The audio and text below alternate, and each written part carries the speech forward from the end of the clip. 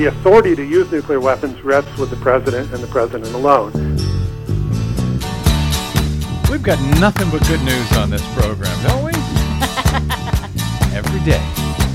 Well, I don't know why I came here tonight. That's one reason. I got the feeling that something ain't right. It is not. I'm so scared in case I fall off my chair. And I'm wondering how I'll get down the stairs. Clowns to the left of me, jokers to the right. Here I am, stuck in the middle with you. Yep.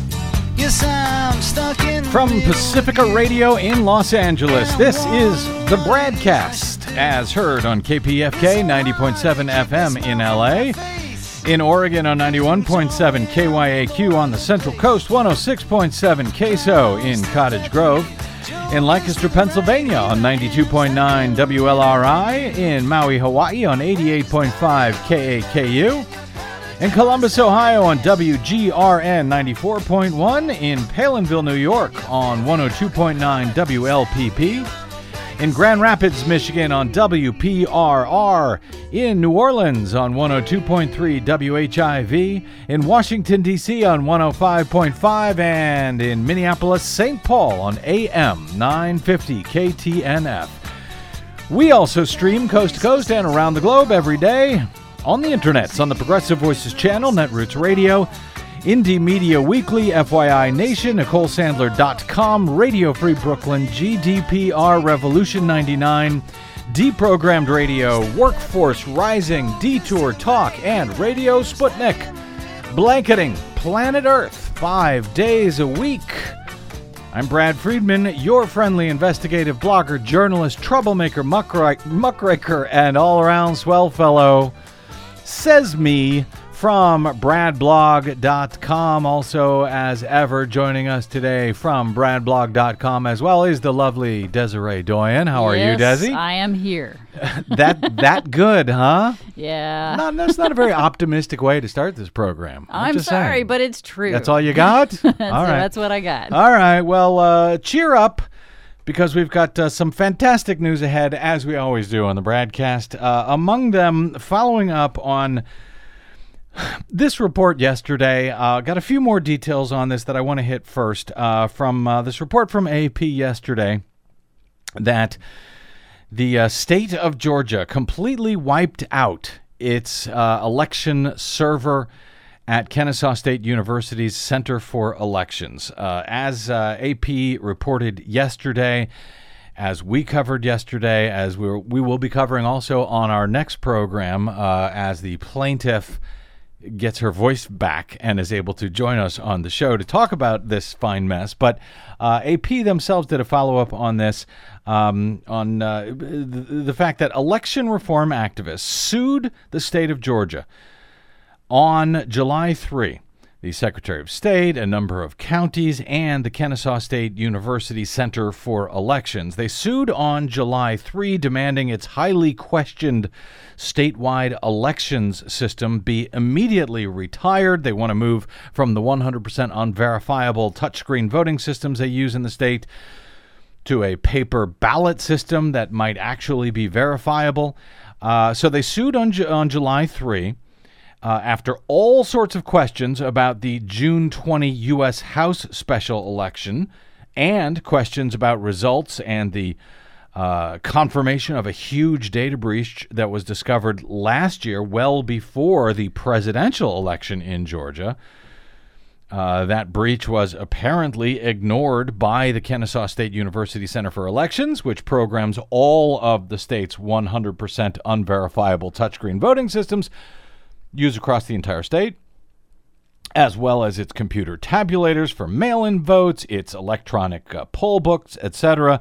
This one place programs everything in the state of Georgia for when it comes to elections with no oversight whatsoever. Why worry about that? Sounds great. Anyway, they sue on July 3. 4 days later, technicians at Kennesaw State University destroyed the entire server, wiped it out, wiped it clean, destroyed a key piece of evidence in this lawsuit that was filed on July 3. Now, we covered this in detail yesterday. I've got a few more details coming up here today, But just to give you an idea about how, we've been reporting on Georgia's elections for years now, almost 15 years, and also other states where these same sort of systems are used, these touchscreen style voting systems, as well as concerns about the computer tabulators that paper ballots are run through.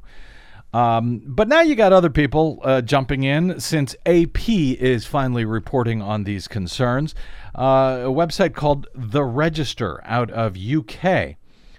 It's like a tech site mostly. Their tagline is "Biting the hand that feeds IT." Get it? That feeds it. But they're a fairly well-known site. Terrible coverage of this story at the Register. The headline that they used on this story: U.S. voting server at heart of Russian hack probe mysteriously wiped. What? At Russia? Yeah. This is at the heart of the Russian hack probe. Subtitle: Nothing to see here. Move along, comrade. Move along. Oh my. And the story starts: a computer at the center of a lawsuit digging into Russian interference in the U.S. presidential election has been wiped. Well, that sounds terrible. Unless, of course, you're familiar with the actual lawsuit and realize that while they cite concerns that were, floated before the election about Russia and so on and so forth, this is not at the heart of the Russian hack probe, as they describe it. This is about results in the state of Georgia and whether the people of Georgia can actually oversee their own elections and know if the results as reported are accurate, particularly in this U.S. House special election that took place in June, in which it looked like the Democrat had a very good chance of winning. All kinds of crazy things happened. And then what do you know? The former Republican Secretary of State, who used to oversee these election systems in the state of Georgia, she ended up winning. She is now, Karen Handel, she is now sitting in the U.S. House of Representatives as a member of Congress. Anyway, I called out the Register on Twitter last night for this just ridiculous coverage. They fought me at first, and then they finally came around and they said, "Oh, okay, yeah, we see what you mean." Oh, good for them. Yeah, and they did the right thing in theory to correct the article. The correction. Yeah, but it's already out there in the internet. And, well, it is, but it's also, the correction's not all that much of a correction. No. The headline now reads, U.S. voting server in election security probe is mysteriously wiped. That's good. That part is accurate. Subtitle is still nothing to see here, comrade. Move along, move along. They just loved that subheadline too much. No idea why. And then they added the word, and then that first paragraph where it had said computer at the center of the lawsuit digging into Russian interference, they changed that. They added the word analysis in bold to the front, as if to say, because this is analysis, we can say anything we want. We don't have to be actually accurate. So they added the word analysis, and they said a computer at the center of a lawsuit digging into woeful cybersecurity practices during the U.S. presidential election has been wiped. So there's that, at least. So they sort of changed it. It's sort of some good news there, I guess, moving in the right direction. It is important to report accurately on this stuff. And this is one of the reasons why I've said many times, there's a lot we don't know. Most stuff that we do not know about what happened in last year's presidential election, and we know even less about what happened in that U.S. House race. But all of this focus on Russia this, Russia that, okay, if we have actual evidence that they have in some way gamed the election results, whatever it is, fine. When we have hard stuff to report, we report it. But this focus on Russia being a threat to our elections ignores the fact that China is also a threat. So is Iran. So is North Korea. So is Al-Qaeda. So is ISIS. By the way, so is Germany, France, the UK, and even more so, the people who actually run our elections here in the U.S. So one of my concerns has been that all the focus on Russia means that, if you only stop those dastardly Russians, then we're okay, then we're safe. No, we are not safe. These machines are unbelievably vulnerable to manipulation. It does not take a nation state to do it. And any single person can do it within seconds' time, a hacker in this country or an election official who has access to these voting machines. But I have digressed again. Go figure. All right. The additional news now that we have about this mysteriously wiped server, which was completely wiped, as we are now learning, in the middle of this lawsuit over the election and over the stuff that was on that server that was completely wiped. We got a few updates now from Associated Press today. The server holding data on Georgia's 6.7 million voters. It had all the personal data on there, birth date, names, I think social security numbers and so forth.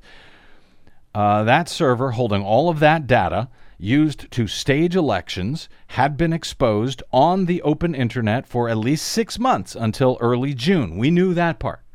We knew that it had been exposed, that it had been sitting there, that security expert Logan Lamb had discovered this, had alerted officials to this huge vulnerability back in August of last year, and that it had gone unpatched and sat there on the internet open, including the passwords to these voting systems, the administrative passwords, that it had been sitting there for some 6 months, making it, frankly, child's play to change the results of elections and so forth. So they have a Q&A, AP does, following up on their blockbuster report yesterday, a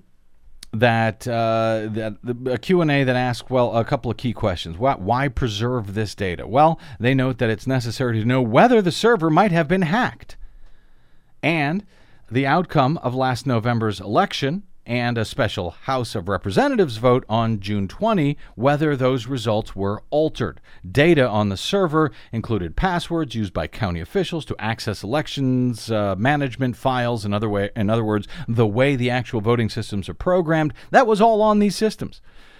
And if it had been manipulated in some way, if it had just been in error in some way, let's say they put Karen Handel's result on the line where John Ossoff's result, he's the Democratic challenger, if they had just switched those two in the tables, it would be pretty much nobody would know.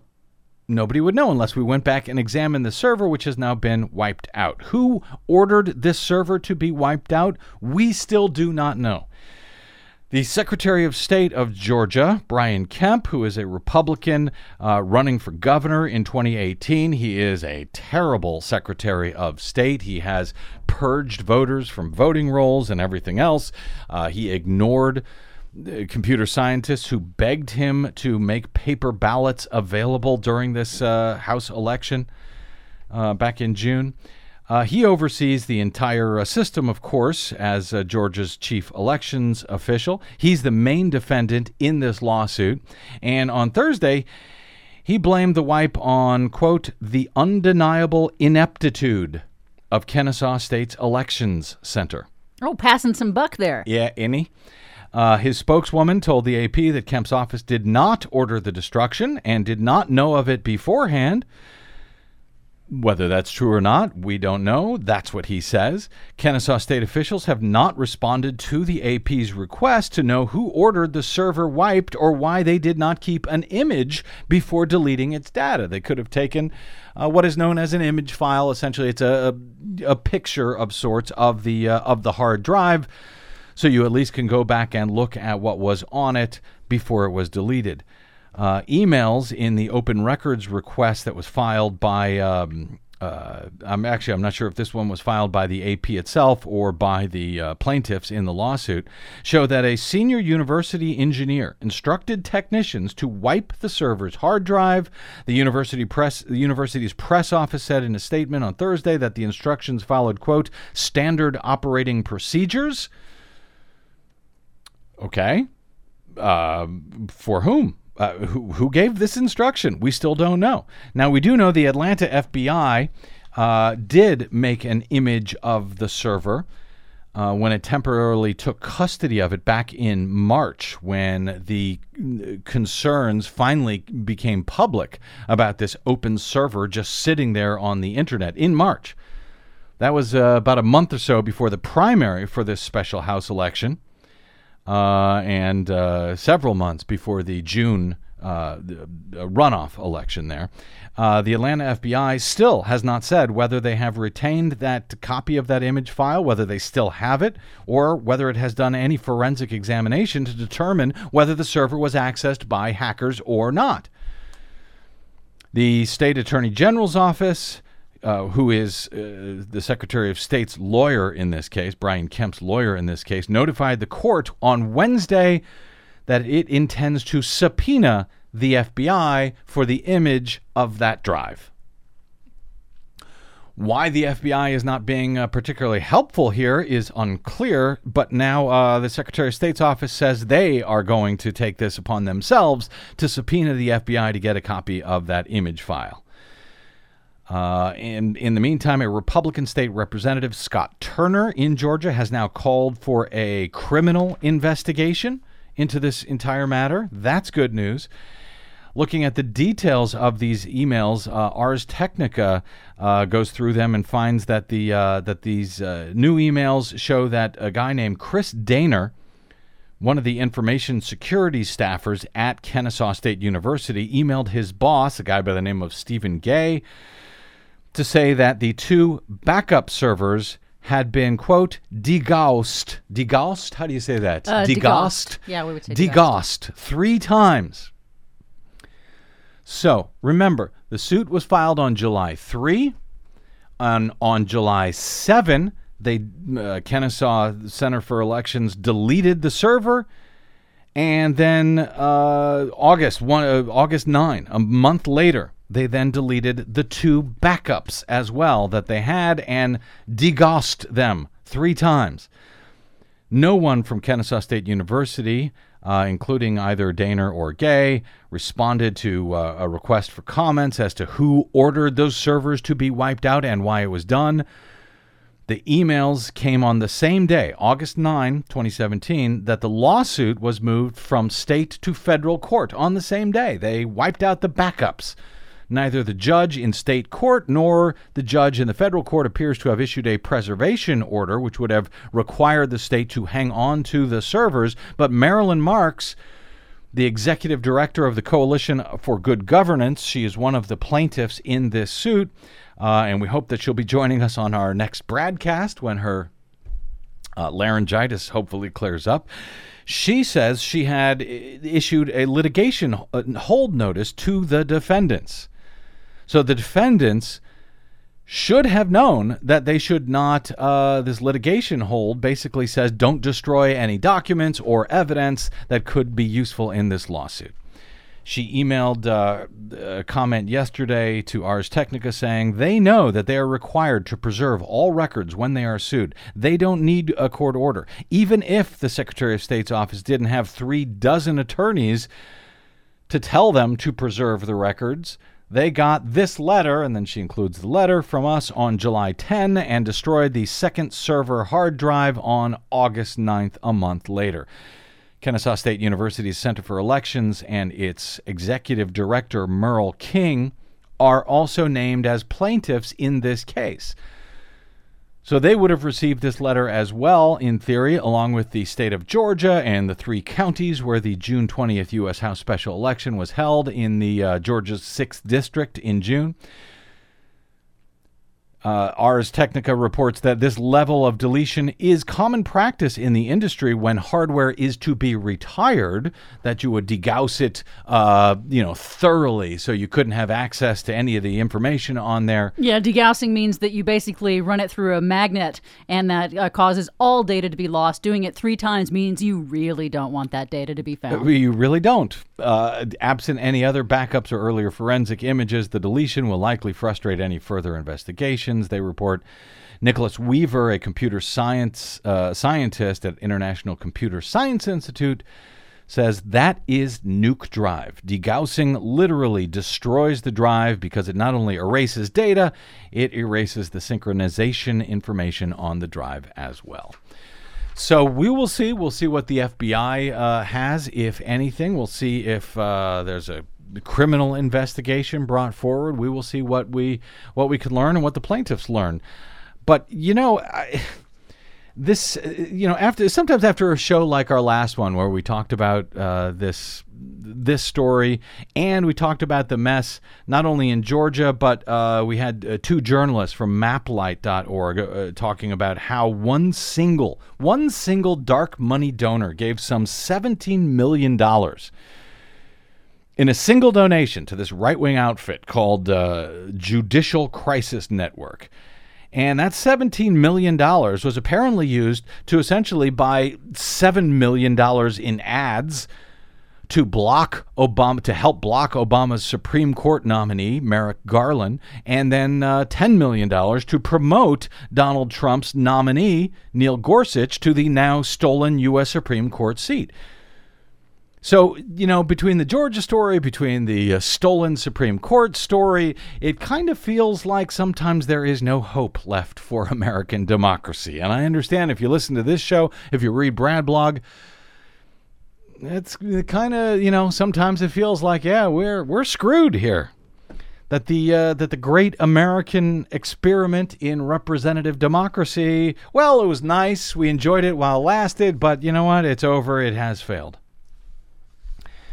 And that may be the case. But then I got an email like this one from a listener, which kind of made my day, made my week already, I guess. Subject, this is from a listener, Betsy, with the subject line, even in middle school elections. She writes, Dear Brad, I teach in a middle school, and we had student council elections this week. She says, I taught the class the importance of a secret ballot, their right to vote or not vote, why our class was using paper ballots even though other classes were using an eyes closed raised hand system, and why I insisted that two students watch me tally the vote. So apparently other classes, they just say, okay, everybody close your eyes, raise your hand for this candidate, raise your hand for that candidate. And of course the teacher could say, whatever he or she wants, yeah. Right? So no, they used paper ballots, secret paper ballots that were then publicly counted. Betsy says, we enter our class's choice through a Google Doc, meaning they put it into a computer after they've determined what the class wanted, right? But she says, I printed out a copy of the emailed receipt so they would know that I had correctly input, quote, the will of the voters. Aww. 25 minutes very well spent, she says, and I don't even teach social studies. Love your show, Betsy. Thank you, Betsy. Thank you very much, Betsy. At least we're getting somewhere. I don't know how much they teach. I don't know how much civics they teach these days in school. But Betsy, great job. When I feel like we are screwed, we're not getting anywhere, you know what? Hopefully folks like Betsy are teaching their kids to, what democracy means, what overseeable democracy actually means, and why it's so important to have a record and to make sure that everything is publicly overseen and so forth. So you know what?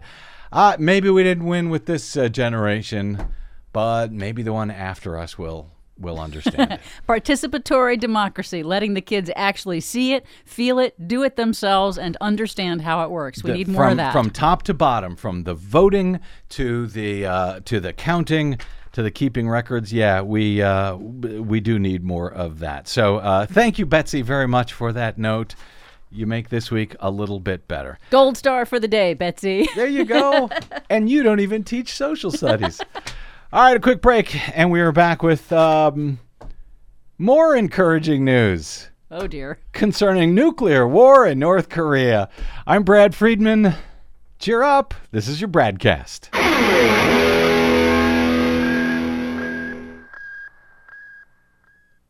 Hey, this is Brad. If you haven't noticed by now, it's no easy feat finding facts, real facts, not alternative facts, over your public airwaves.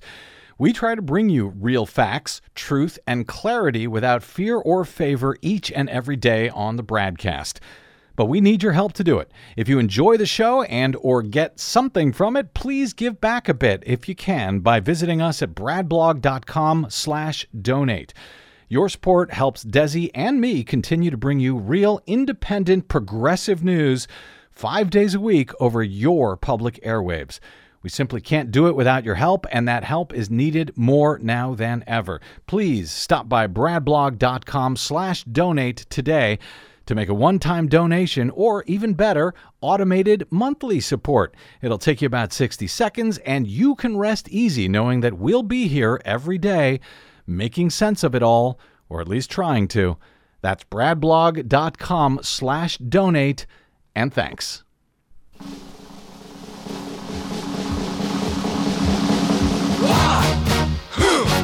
Yeah. What is it good for? Absolutely nothing. Welcome back to the BradCast. Brad Friedman from bradblog.com. It is good for absolutely nothing, and you would think that Donald Trump, who claims to love our troops, love our veterans, would be concerned about what our troops and veterans have to say, what they think of him. Well, the American Legion on Thursday called for President Trump to veto legislation that would effectively kill a rule that would have made it easier, that rule would have made it easier for consumers to sue banks and credit card companies when they engage in fraudulent and deceptive practices.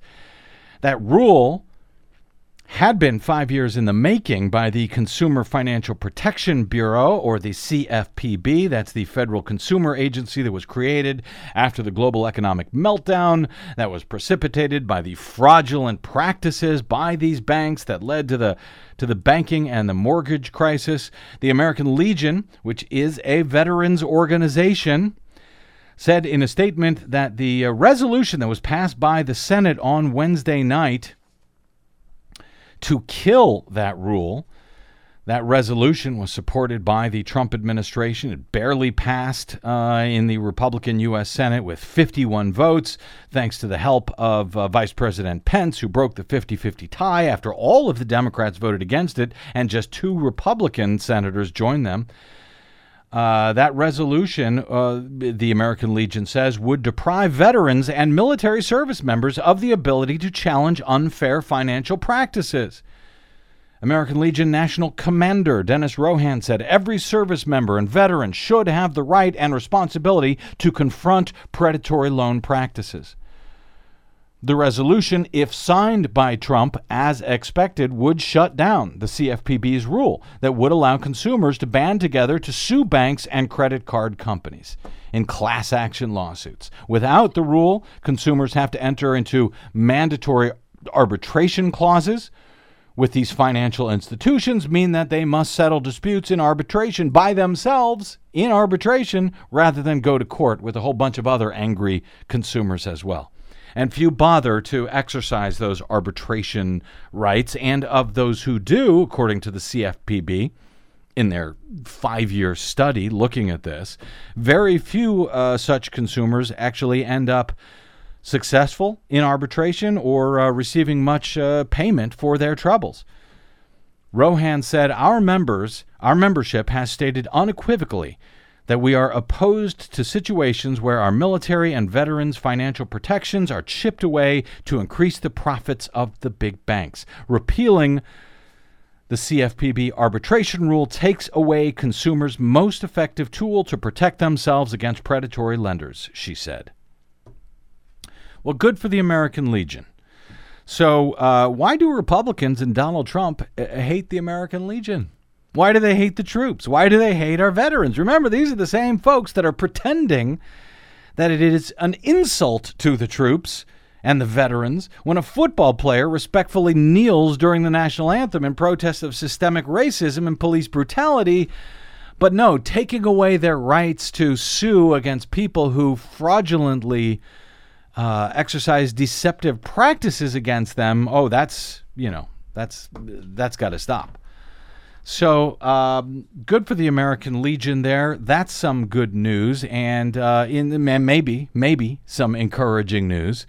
We'll see if Trump pays attention. He's expected to sign this thing. I don't think he's going to do anything, no matter what the American Legion says. Yes, and unfortunately, there's another problem with it. The fact that the Republicans pushed this through under the Congressional Review Act. The big stipulation of that act is that if it is rescinded, then a substantially similar law or rule cannot ever be proposed ever again. Which, in and of itself, seems unconstitutional to me, but I'm not a lawyer. But that's the way that that stands. So that's why they have been unwinding these rules as quickly as they can from the Obama administration. Nonetheless, in any event, it is certainly interesting news. And this is related. A majority of U.S. military officers have an unfavorable view of President Trump, according to a survey released this week by the Military Times. It's a military newspaper. But Trump is more popular among enlisted troops, even as officers have a much lower opinion of him. And, by the way, women and minorities in the ranks share similar skepticism to the officers of Donald Trump. According to the poll by the Military Times, 53% of officer respondents said that they hold an unfavorable opinion of the commander-in-chief. About 31% say they view him favorably. So 53 to 31 officers in the military do not like Donald Trump. 16% said they were neutral on the matter. The findings come amid the controversy surrounding Trump's disputed call to the widow of a U.S. Army soldier killed in Niger earlier this month, though the polling was apparently done before the latest controversy surrounding his handling of those phone calls to the families of fallen service members. So those numbers could be even worse for Trump if that poll was taken today. According to the Military Times poll, Trump's favorability is much higher among enlisted military personnel at about 47%. So still not a majority, even among the enlisted. About 47% favor Donald Trump. Just under 37% view him unfavorably among the enlisted personnel. Military men, and this part is not very surprising, were much more likely to support Trump than were women. Trump is 47% favorable for men, just 32% for women. Still not over 50% in either of those cases.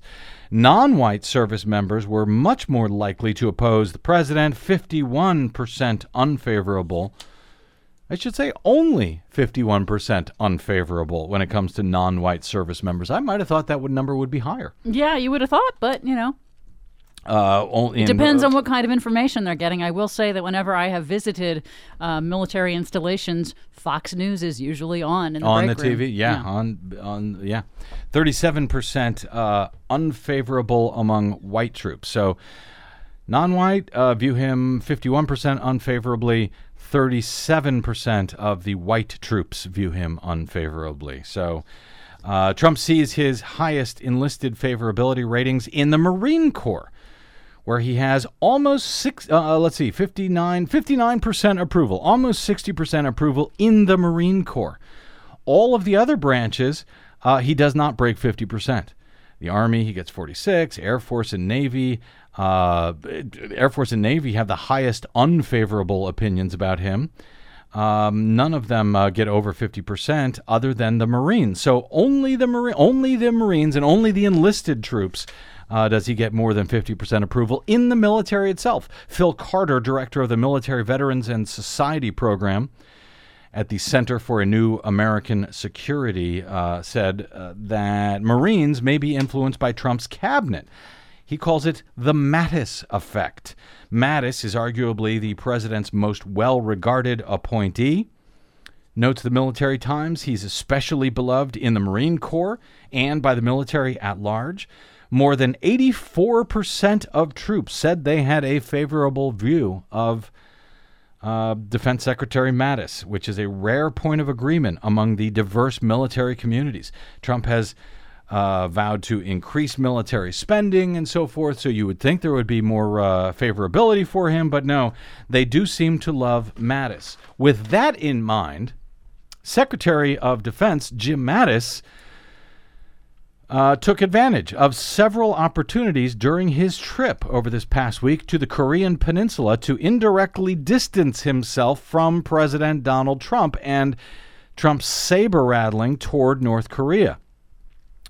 Mattis told American and South Korean troops inside the demilitarized zone between North and South Korea this week, according to CBS News, that, quote, "We're doing everything we can to solve this diplomatically. Everything we can," he said. This is in regard to the saber-rattling between Trump and Kim Jong-un of North Korea. Later, at the so-called truce village of Panmunjom, where North and South Korea touch, Mattis quoted Secretary of State Rex Tillerson as saying, quote, "Our goal is not war." So he said several times, Secretary of Defense Jim Mattis, "We do not want war. We want a diplomatic solution." Good to hear. Good to hear. Mattis's decision to reference Tillerson bolsters the Secretary of State's own attempts to negotiate peace less than a month after he was publicly undercut by Donald Trump, Salon notes, after it was reported that Tillerson had told reporters that the administration had direct lines of communication with North Korea, claiming that we can talk to them. We do talk to them. Trump then undercut him by tweeting that Tillerson was, quote, "wasting his time trying to negotiate with little rocket man," a reference to Kim Jong-un. Trump added, "Save your energy, Rex. We'll do what has to be done." It is entirely possible that, given Trump's penchant for making incendiary statements on the world stage, that Secretary Mattis has taken upon himself to protect the world from the president's erratic behavior, notes Matt Rosa at Salon, adding, "At least there is one adult in the room." Well, maybe. I don't know. That's what a lot of people thought about John Kelly, that he was an adult in the room, an adult in the Oval Office, and he then appeared to be anything but over the past week or so. But in any event, that's not how this is supposed to work. We are not supposed to hope that there is one adult in the room to keep the world safe from war, much less nuclear war. And, this isn't the way this is supposed to work. If Trump decides to launch a war with or without nuclear weapons, the fact is there is really nothing in place to prevent him from doing so. Yes, presidents, I guess, at some point used to actually pay attention to the Constitution and the fact that only Congress can declare war, but those days seem to be long over. We spoke a few days ago with longtime nuclear weapons policy analyst Stephen Schwartz about all of this, including what the president's military officials, like Jim Mattis and the Joint Chiefs of Staff, what they are able to do if the unstable president decides, for whatever reason that he wants to push the nuclear button. The authority to use nuclear weapons rests with the president and the president alone. There are people that he can and should consult, but at the end of the day, it's his decision.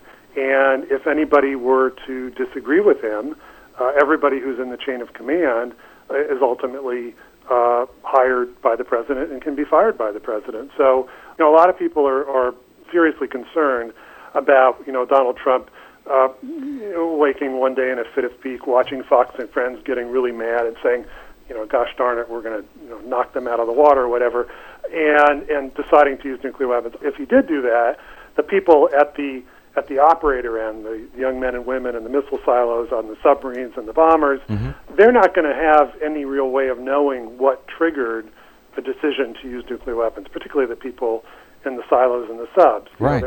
They're cut off from the rest of the world. They train constantly to fire these things very quickly. That's their mission. And so, and I have no reason to suspect that they would, choose not to do that. The people at the higher end, the Joint Chiefs of Staff, and other people that are in the room when the president gives the order could certainly object. But again, they are duty-bound to carry out these orders. So really only mass insubordination could stop a president's order from, to use nuclear weapons. Feel better? That was Stephen Schwartz on the BradCast a few days ago. And by the way, if you didn't hear that show, you should download it. It's a fascinating interview. He knows what he's talking about. You can download it from bradblog.com or your favorite podcast site like iTunes, etc.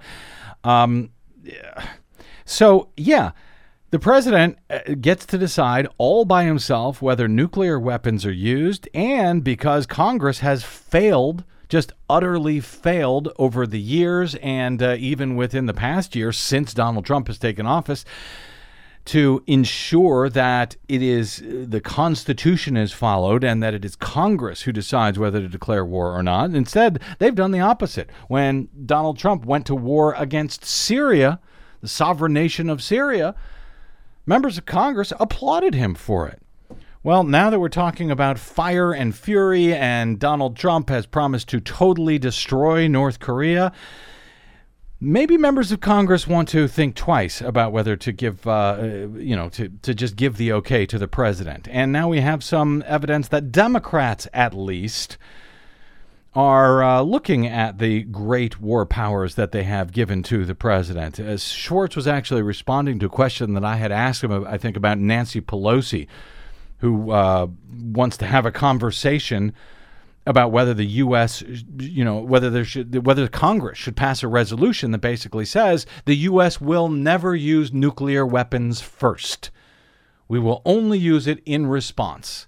That's a long overdue conversation, but the idea that Trump can just launch a war against North Korea, as he has been threatening, should be a terrifying one. And some Democrats, at least, are becoming concerned. Senator Chris Murphy, Democrat from Connecticut, said on Wednesday that he and two other Democratic senators plan to introduce a bill barring President Trump from launching a preemptive strike on North Korea without congressional consent. In a string of tweets, Murphy said that the bill would aim to prevent the president from carrying out a strike, either nuclear or conventional, unless Congress first approves such a measure. Which, we do have a U.S. Constitution that does that already, in theory, but they ignore it. Murphy warned that such a strike, quote, could kill hundreds of thousands of people on the North Korean peninsula. Yeah. Or if not millions. He urged Republican lawmakers to back the measure to constrain Trump's, quote, most dangerous power to make war. Tensions, of course, between D.C. and Pyongyang have risen to new heights in recent months as the North has stepped up the pace of its own missile testing and tested what its government claimed was a hydrogen bomb last month. In a speech before the UN General Assembly, Trump warned that the U.S. would totally destroy North Korea if it continued its threats. And those threats may or may not be idle threats. North Korean's foreign minister recently warned of a possible atmospheric nuclear test over the Pacific Ocean and said that, yes, those warnings should be heeded. This was a senior Pyongyang official told CNN a couple of days ago that in an interview that was aired over this past week, that the foreign minister is very well aware of the intentions of our supreme leader, so I think you should take his words literally.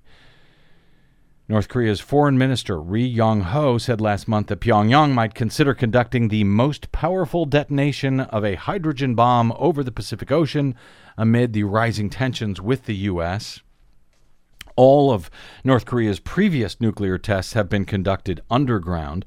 Trump is set now to visit Asia in just days, the beginning of November. It's going to be his longest overseas trip to date. He's expected to highlight his campaign to pressure Pyongyang to give up its nuclear and missile programs, but his strategy has so far failed to stop any of this development has not stopped nuclear bomb testing at the underground facility. It has not stopped test firing of ballistic missiles over Japan and into the Pacific. As many people have told him, experts have told him again and again, hey, what you're doing, it's not helping, it's not working. When you do it this way, they respond that way. It escalates. It doesn't work. Hey, let's try something different. Let's try talking. And when the Secretary of State tried to do exactly that, Donald Trump undercut them. Separately, the U.S. Navy is sending an aircraft carrier strike group, Nimitz, that's had entered the 7th Fleet area of operations within the past few days. It joins 2 other carriers now, the Ronald Reagan and Theodore Roosevelt, in the region. Additional aircraft carriers are usually viewed suspiciously by China and North Korea. Well, sure they are. Imagine if China or North Korea pulled up, 3 aircraft carriers off the coast of Los Angeles. How would the U.S. respond to that?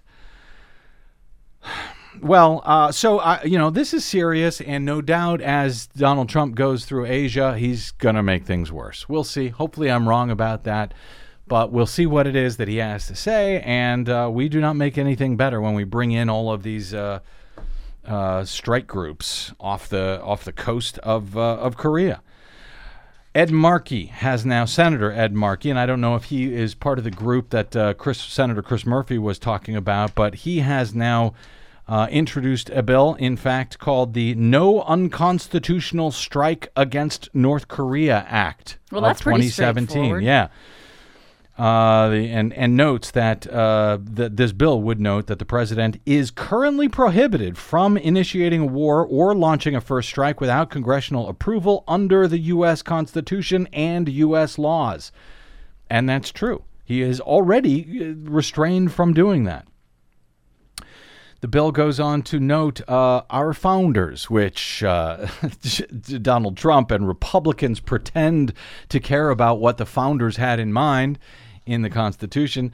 The bill goes on to quote, for example, George Washington in a letter from 1793 saying, quote, "The Constitution vests the power of declaring war in Congress. Therefore, no offensive expedition of importance can be undertaken until after they shall have deliberated upon the subject and authorized such a measure." That's George Washington.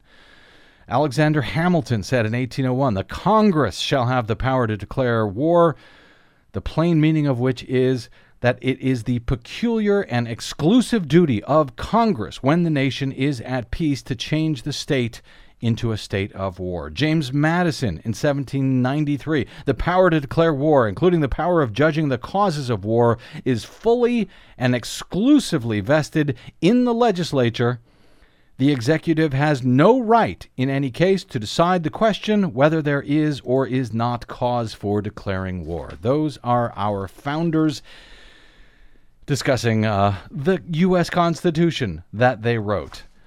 Whether Donald Trump follows it or not, whether Congress holds them to it or not, we don't know. This measure, if it's allowed to come up for a vote at all in the U.S. Senate, by the Republican majority. Yep.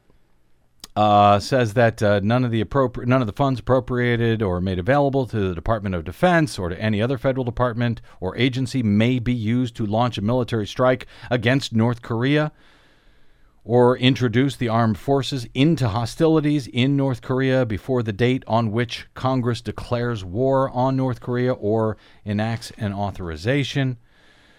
And it goes on to note that a conflict on the Korean Peninsula would have catastrophic consequences for the American people, for the members of the U.S. Armed Forces, the United States interests, the United States allies, the Republic of Korea and Japan, for the long-suffering people of North Korea, and for global peace and security more broadly, and that actions and statements that increase tensions and could lead to miscalculation should be avoided.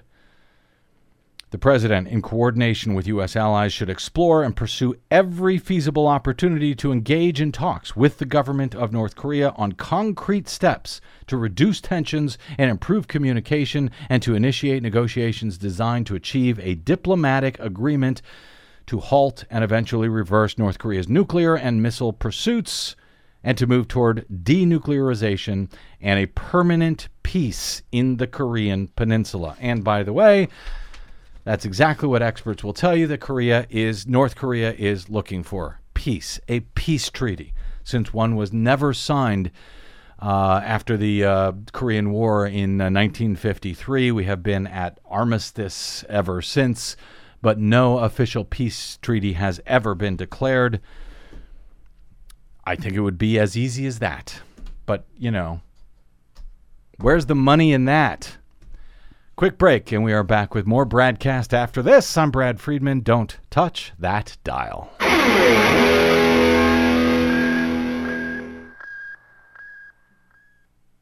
Hi, this is Desi Doyen from the Green News Report and the BradCast, both brought to you without corporate or political influence, because we rely on you to help keep us completely independent. Please drop by bradblog.com/donate today and help us stay on your public airwaves. That's bradblog.com/donate. You'll thank yourself later. I'll thank you now. Crazy. I'm crazy for feeling so lonely. Welcome back to the BradCast. Brad Friedman from bradblog.com. Donald Trump thinks Tom Steyer is crazy. Oh, that's right. Yeah. Democratic donor Tom Steyer's $10 million impeachment campaign appears to be getting under President Donald Trump's skin. Not that hard. His thin skin, you're right. Steyer's 1-minute advertisement, which asks voters to call Congress about filing articles of impeachment, has aired on cable news multiple times a day over the past week, including on Fox and Friends, Donald Trump's favorite show. Oh, he must enjoy watching that. TPM says that is likely where the president saw the advertisement. He tweeted, "Thank you, Fox and Friends. Really great job and show." I guess this was today, just minutes after he criticized Steyer, calling the California billionaire activist wacky and totally unhinged. So he went out with a tweet and said, Tom Steyer is wacky and totally unhinged. And then a few minutes later, he said, "Thank you, Fox and Friends. Great show." So he clearly saw it during yeah. And I'm sure he's partly jealous because Tom Steyer's probably very likely worth more than he is. Oh, there's that too, isn't there? Is he worth more? Yeah, probably is. In the video, Steyer outlines all of Trump's dangerous moves as president to date and said that a Republican Congress, quote, once impeached a president for far less. Here's that Tom Steyer ad. He's brought us to the brink of nuclear war, obstructed justice at the FBI, and in direct violation of the Constitution, he's taken money from foreign governments and threatened to shut down news organizations that report the truth. If that isn't a case for impeaching and removing a dangerous president, then what has our government become? I'm Tom Steyer, and like you, I'm a citizen who knows it's up to us to do something. It's why I'm funding this effort to raise our voices together and demand that elected officials take a stand on impeachment. A Republican Congress once impeached a president for far less. Yet today, people in Congress and his own administration know that this president is a clear and present danger, who's mentally unstable and armed with nuclear weapons. And they do nothing. Join us and tell your member of Congress that they have a moral responsibility to stop doing what's political and start doing what's right. Our country depends on it. That was Tom Steyer's ad. His organization, needtoimpeach.com. Needtoimpeach.com if you'd like to join along. So Steyer, apparently, he's wacky and he's totally unhinged. That didn't sound like someone who was totally unhinged to me. Maybe that's just me. Depends on your definition of unhinged, but if you're Donald Trump. Which is a moving definition for sure. So Steyer is wacky, totally unhinged. On the other hand, Roy Moore, the Republican U.S. Senate candidate, endorsed by Donald Trump for the U.S. Senate. He's now, Roy Moore is running against Democratic former U.S. Attorney General Doug Jones for the U.S. Senate seat in Alabama, vacated by now Attorney General Jeff Sessions. Roy Moore, he's great. He's not wacky at all. He's not unhinged. Elect him to the U.S. Senate, says Donald Trump. Well, how wacky is Roy Moore? We've talked about him a number of times. I suspect we'll continue talking about him between now and the December 12 election in Alabama. Hey, people. Hey, voters in Alabama. Are you registered to vote down there? Are you going to come out for this election?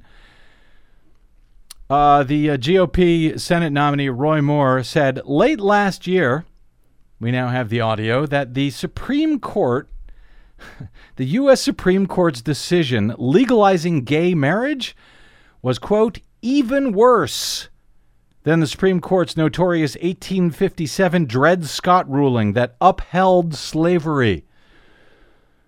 Moore is a hard-right former Alabama Supreme Court Chief Justice. He has twice been removed from the bench on the Supreme Court in Alabama for refusing to follow the rule of law. The second time that he was removed was for ordering probate judges in his state to disobey the U.S. Supreme Court's Obergefell ruling legalizing same-sex marriage. Last November, he said that the decision was even worse than the one that scholars widely consider to be the worst Supreme Court decision in U.S. history.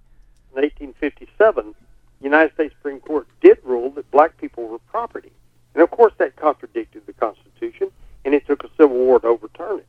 But this ruling in Obergefell is even worse in a sense, because it forces not only people to recognize marriage other than as the institution ordained of God and recognized by nearly every state in the Union, it says that you now must do away with the definition of marriage and make it between two persons of the same gender, or leading on, as one of the dissenting justices said, to polygamy, to multi-married partner marriages.